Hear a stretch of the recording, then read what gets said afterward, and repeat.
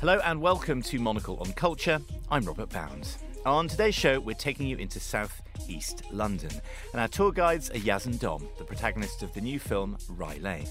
The movie is the directorial debut of Rain Alan Miller, and it's a romantic comedy in which Yaz, played by Vivian Oparah, and Dom, played by David Johnson, spend a day getting to know each other as they roam through the streets of Peckham and Brixton. Both are still wading through the murky depths of their own post-breakup malaise. They lean on one another to find closure, and to see if they can pull each other out of their messes and perhaps towards something new. Underpinned by a soundtrack that encompasses the richness of South London's music scene and its myriad influences, Rye Lane is a triumphant return for the classic rom-com, a genre noticeably absent from our screens in recent years. But as well as the relationship blooming between Yaz and Dom, Rye Lane is undoubtedly a technicolor love letter to Peckham itself. Let's get a flavour of the film first. In this clip, the pair stroll through a market as Yaz tries to find out more about Dom. So what do you do now you've escaped the clutches of the Colonel? Like, with your post-KFC life? Oh, I'm an accountant. Boring! Okay. No free popcorn chicken, but still, that's like a proper job. Yeah, it's not particularly glamorous. No. I actually kind of love it. So is that what you've always wanted to do, or have you got yourself some thwarted ambition burning away in your gut? You know, you're very... Peng? Refreshingly disarming? You ask a lot of questions. I'm interested in people's messes. What makes you think I've got a mess? Everyone has a mess. On today's programme, we'll be speaking with the film's two writers and getting a critical take on it from the film journalist Rogan Graham.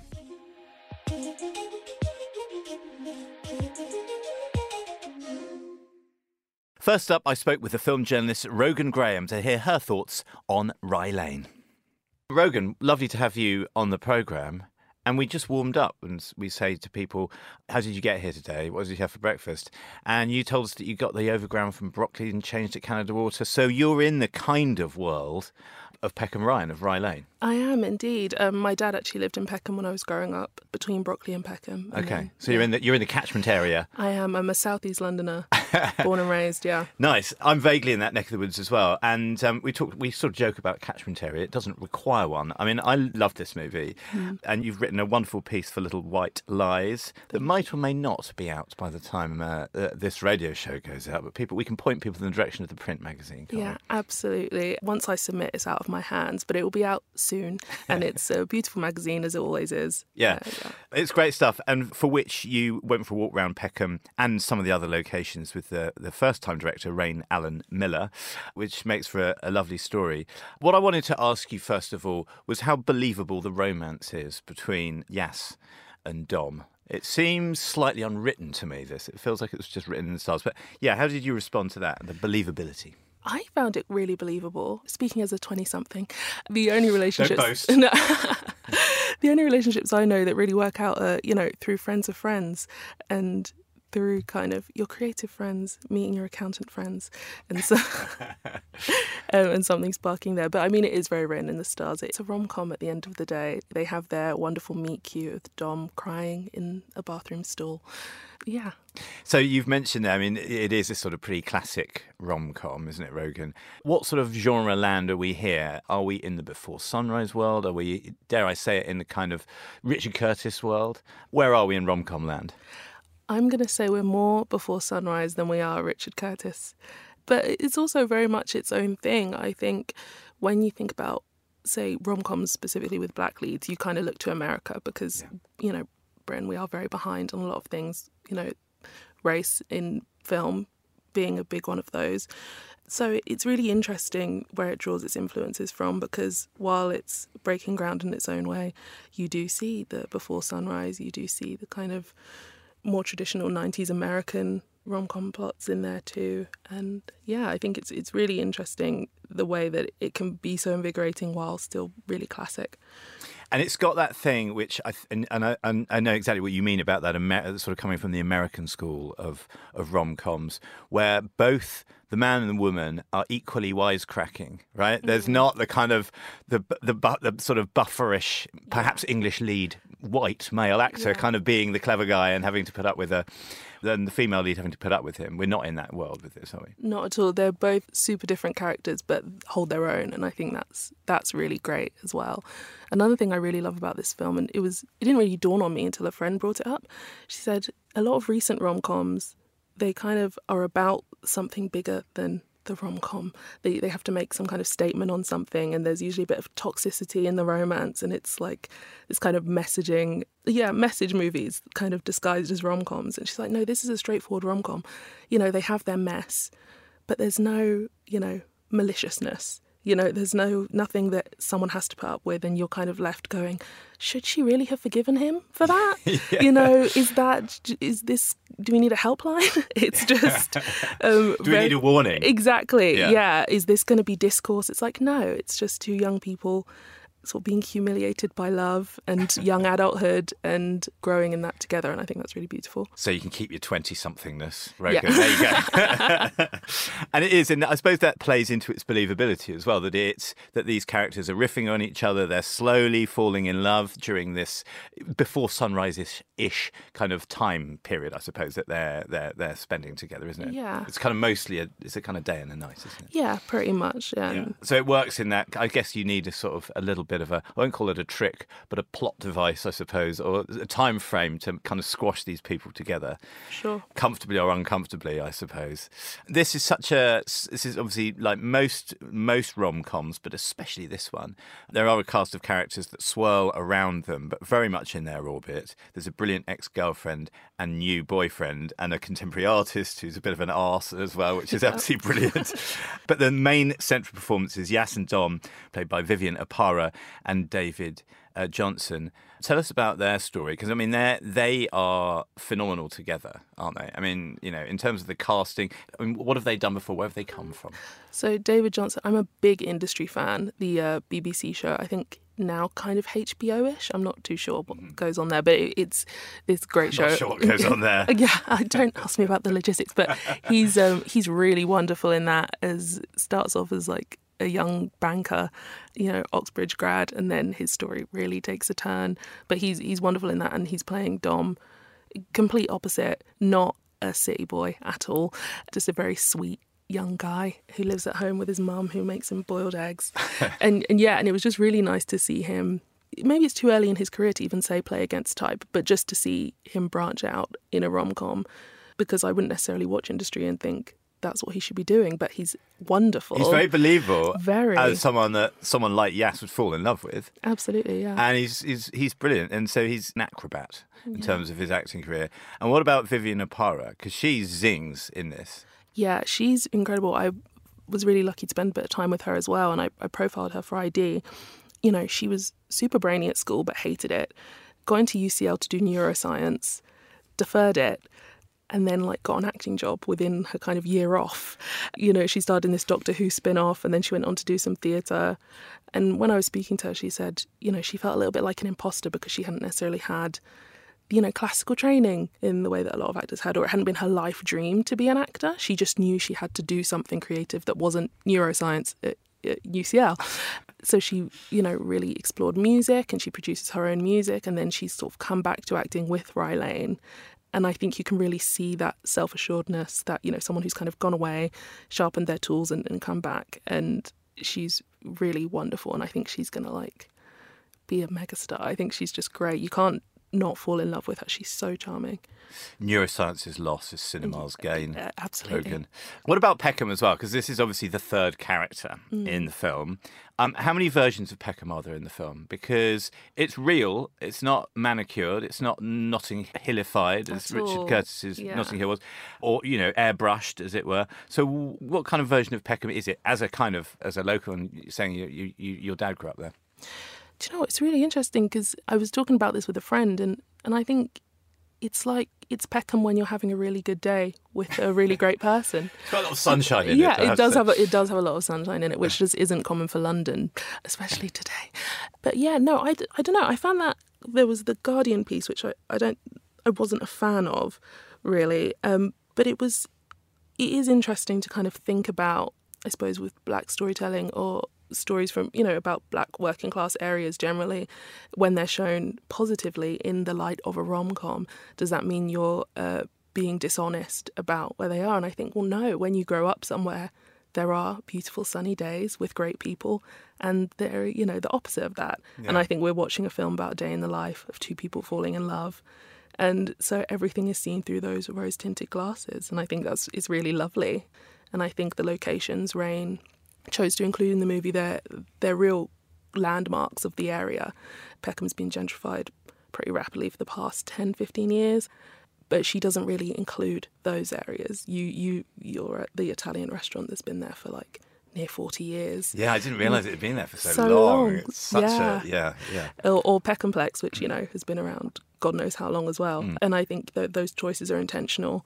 Yeah. It's an interesting thing that you say there about when, telling black storytelling and having it in a predominantly black area as well, historically as well, and what that does to notions of beauty if you're a critic writing about a movie like this.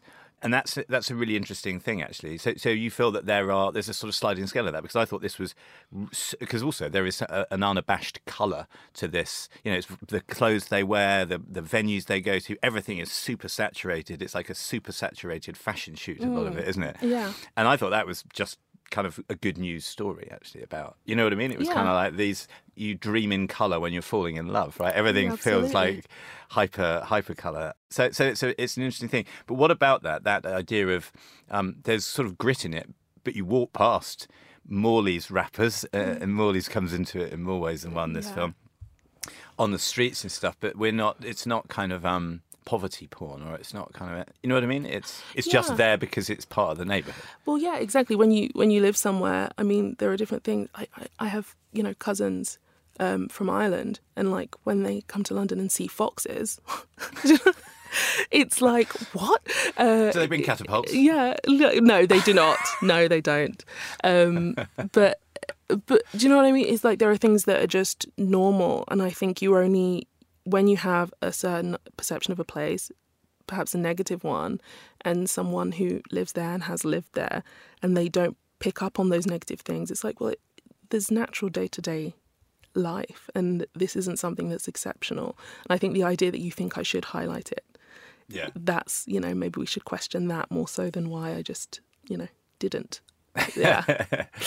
Rogan, thank you so much for your local vibes and your expertise on Peckham Rye. Thank you very much indeed. Thank you very much for having me. Now, Rye Lane captures the meandering, sometimes stilted, often exhilarating conversations of getting to know someone. I was delighted to be joined in the studio by its two writers, Nathan Bryan and Tom Mellier, fresh from a celebratory lunch. Luckily for us, they embodied the sometimes antic, always warm energy of Rye Lane. Nathan and Tom, welcome to the programme. Lovely to have you here. Congratulations on the wonderful Rye Lane. Oh, thank you so much. What a kind of technicolor dream ride it is. And a very believable romance. Excellent. And a lovely picture of Peckham itself. So first things first, this is also kind of a buddy movie that turns into a romance. Not giving any spoilers away, but that kind of feels a bit like what it is. Yeah. What about you guys? Have you got a kind of buddy movie dynamic? Because you came in here a dose of salts. Yes. Been very nice already. We've only just switched the microphones on. Yeah. So tell us about the dynamic. Tell us about your working relationship and your partnership. I think that we do have a buddy romance relationship when we write. I'm fascinated by what your answer is going to be. Go. No, I think we definitely bounce off each other. And when it comes to Rye Lane, when you're writing characters, you find yourself in these characters, know. So we often say, I'm a bit more of a Yaz in the sort of when we're writing. And Tom, would you say you're a bit of a Dom? Yeah. I think we're he's like, how dare you? Wow. Never thought that you thought that of me. No, I think you're right. And we balance each other out in a way that they balance each other out in the film, I think. Yeah. But I think, that's very true. But we actually met when I was making a pilot, and we cast Nathan in that pilot. Okay. Yes. And the series never happened. But what we gained out of that experience is this relationship. So we ended up on rap night. We ended up in KFC at 3 a.m. in the morning. Nice. Spouting our newfound love for each other and saying that we should work with each other. And then when we sobered up, we started to have... It became embarrassing. Yeah. We sobered up, we ghosted each other. No, we didn't. We decided that this is what we wanted to do. Yeah. And now we're here. Yeah, man. And I think when we write, we're very positive folk. So, like, I think always when the film was, as we were going and through the draft process, there's a lot of drafts, like, we still remain positive. And I think the joy at the end is it's a culmination of everybody who worked on the movie is very joyful. So I think hopefully that comes across. It does. It definitely comes across. It's got a very it's got a great warmth to it that kind of that has really hit your audiences. And I wanted to ask you about the draft process. I know, don't raise your... I inhaled don't as roll you your spoke. eyeballs. I was like, uh-oh. But, because it's a tough one. I mean, everyone knows that kind of like you're writing on something and it's version 99 or something. But it felt like, to me, in a very good way, a very unwritten film. You don't want to hear that because you've written it, you've poured over it and you've laboured over it. Blood, sweat and tears have gone into Rye Lane from you two guys. But it seems like exceptionally natural. You've got two great performers doing your work. But tell us a bit about that. I mean, I hope you agree with me. Maybe you don't. But whether that is a mark of quality for a rom-com particularly, maybe. I think that's a huge compliment. So thank you very much. You can say it again. Because you want your writing to roll off the tongue. You want your writing to feel unlaboured. You want the audience to listen and feel like Tom and I haven't been like, oh my God, how do we put this sentence together? It's important. So thank you very much. No, I agree. And we are dialogue guys. Like we often got told through this process, maybe less words, please. And I also think there's like a happy marriage where we got the right actors for this and they make our words sound good. But we certainly set out to make it feel like these are two people speaking naturally, meeting for the first time, doing that thing that you do in conversations where you try and curate yourself a little bit. Yeah. And it took a lot to get to that point, to the point where you gave us that lovely compliment and said it sounded almost... improvised. That's kind of what we wanted. And as well as, like, there's a lot of South London slang in our film. Like, that's really important to keep up to date with the slang. Like, slang's changing every day. Slang's changing as we're speaking right now. Yeah. So as we're, drafting, no one says slang anymore. No one says slang anymore? No. Oh my God. What do they call it? Oh God. Am I going to get cancelled for this? No. But like we started writing this. My friend sent me a message this morning that we sent him the first draft 5 years ago. Right. Slang changed in 5 years, man. So like that was a big part of the drafting process as well. Tom and I like updating different bits and making sure that when the film comes out, people aren't like, what? No one says that. So it's important. And also one thing that we discussed a lot is our pet peeve in things where, if you're watching a film and there's an ensemble and you're told that they're best friends who have known each other for years and years and years, and you can tell that they met a week ago in a casting call, I think that is especially hard if you're watching a rom-com and you can tell that these two actors have only met recently and don't have any dynamic and don't have any relationship or attraction. And of course that is the case. People can't spend a year together before they're in a film, so it's our job to make sure that their characters feel... have that sort of ease and intimacy. Yes, it's written in. It's literally written into it. And feel like real people and feel like they're sparking off each other and feel like they speak like fully formed human beings. And then the actors come on and make it even better and amplify all that stuff. You've kind of jumped into sort of hostile territory with the rom-com because it's tough to do it well. It looks easy, and also it's one of those things like comedy or pure comedy. It's very difficult to do it, but everyone thinks it's easy to do it somehow, perhaps. Punters, person in, row 13D will kind of go, okay, it's got a lot of kind of hoops it has to jump through to sort of satisfy an audience, I suppose. So tell us what's the special sauce? I mean, do you riff on stuff? Is this overheard on the bus stuff? Do you each have a huge notebook of kind of accidental aphorisms that your family and friends have given you? What's the kind of meat and potatoes at the beginning of it? Tom has some amazing anecdotes that When I said meat and potatoes, I was referring to your lunch. Oh, Don't no, get sleepy. no, I was, oh my God, that's enough. No. But Tom, he brought some amazing anecdotes to the film, which are very much in the film. And I won't name them because they're probably from, people that could be listening. Well, you go about to do that thing where you like, and Tom's a great singer, go. Yeah, no, because you have to see it. But there's lots of things that we've gathered. Like writing is essentially, my mum always says, don't tell Nathan anything. He'll put it in the script. And I will. And I'll get paid off it, goddammit. So be careful what you tell me. But there's definitely, I would say, we gather loads of little bits from, people in life that we meet.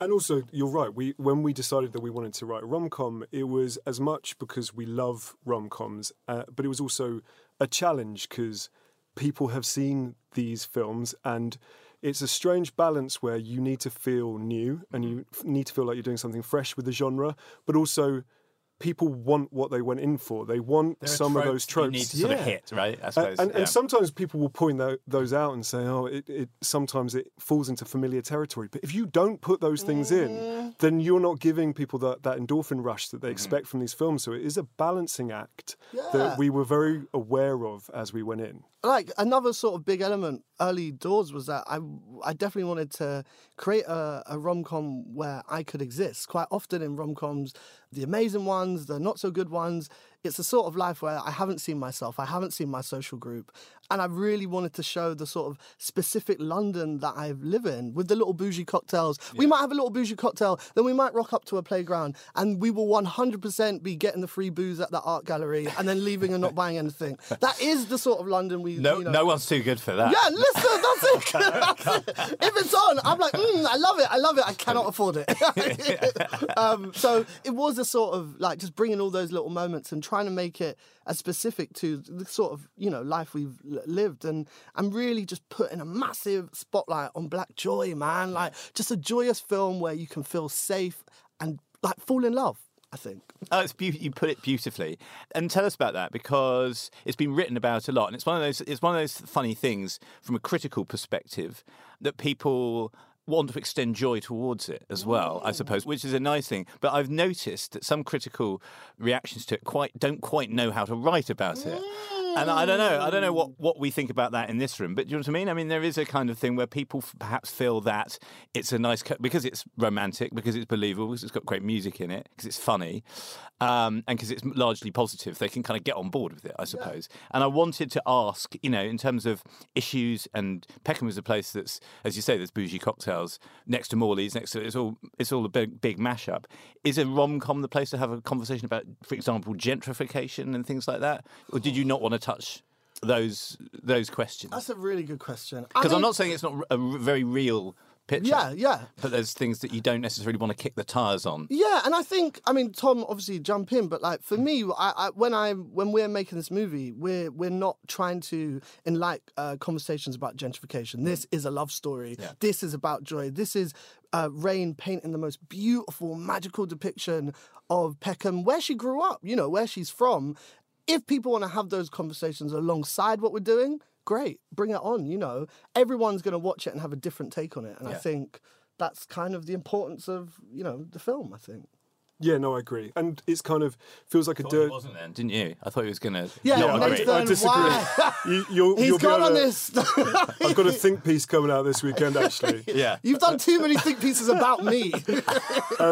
But no, it's sort of a dirty word, but our main thing going into this was we wanted to entertain people. And there are plenty of films that we love that are kind of a bit more po-faced and a bit more serious and talking about very important issues, and they obviously have their place as well. But we wanted to write we kept calling it a party film. We wanted to write one of those films that was so important to us when we were 16, 17, 18 years old, that you would put on when you were feeling sad to cheer you up, or you'd put on before you were going on a night out to get you into the mood, or when you came back from the pub because you couldn't be bothered to watch something you didn't know. And just one of those kind of warm hugs where... I love that idea. Where you know the lines and you love the characters like they're your mates. That's what we set out to do.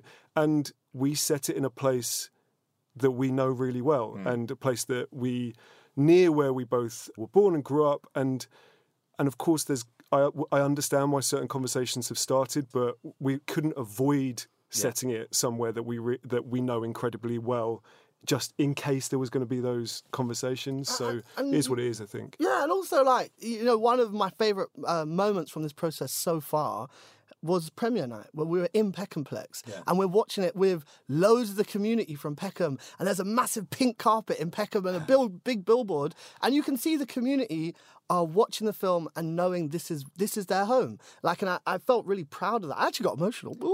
I got emotional because I was like, oh man, like, I feel like this is what we really wanted to do. And obviously everyone's unique opinion matters and counts, but I feel proud that we set out to achieve hopefully what we did. You haven't tried to make a documentary about No. plight. No, you've made a romantic comedy set in a particular area of London. And celebrating Which- that area as well, and celebrating the people in that area. And you can't go, well, we shouldn't celebrate an area that we love and the people who live there just in case X happens. You just what a strange way to live. And I love the idea, Tom, of these kind of, you know, party movies, the kind of thing that you put on an album before you go out, and you kind of get into the vibe, and everyone's quoting the lines to each other on the way out the door, and all the rest of it. And this film absolutely inhabits that sort of space, that sort of blank space.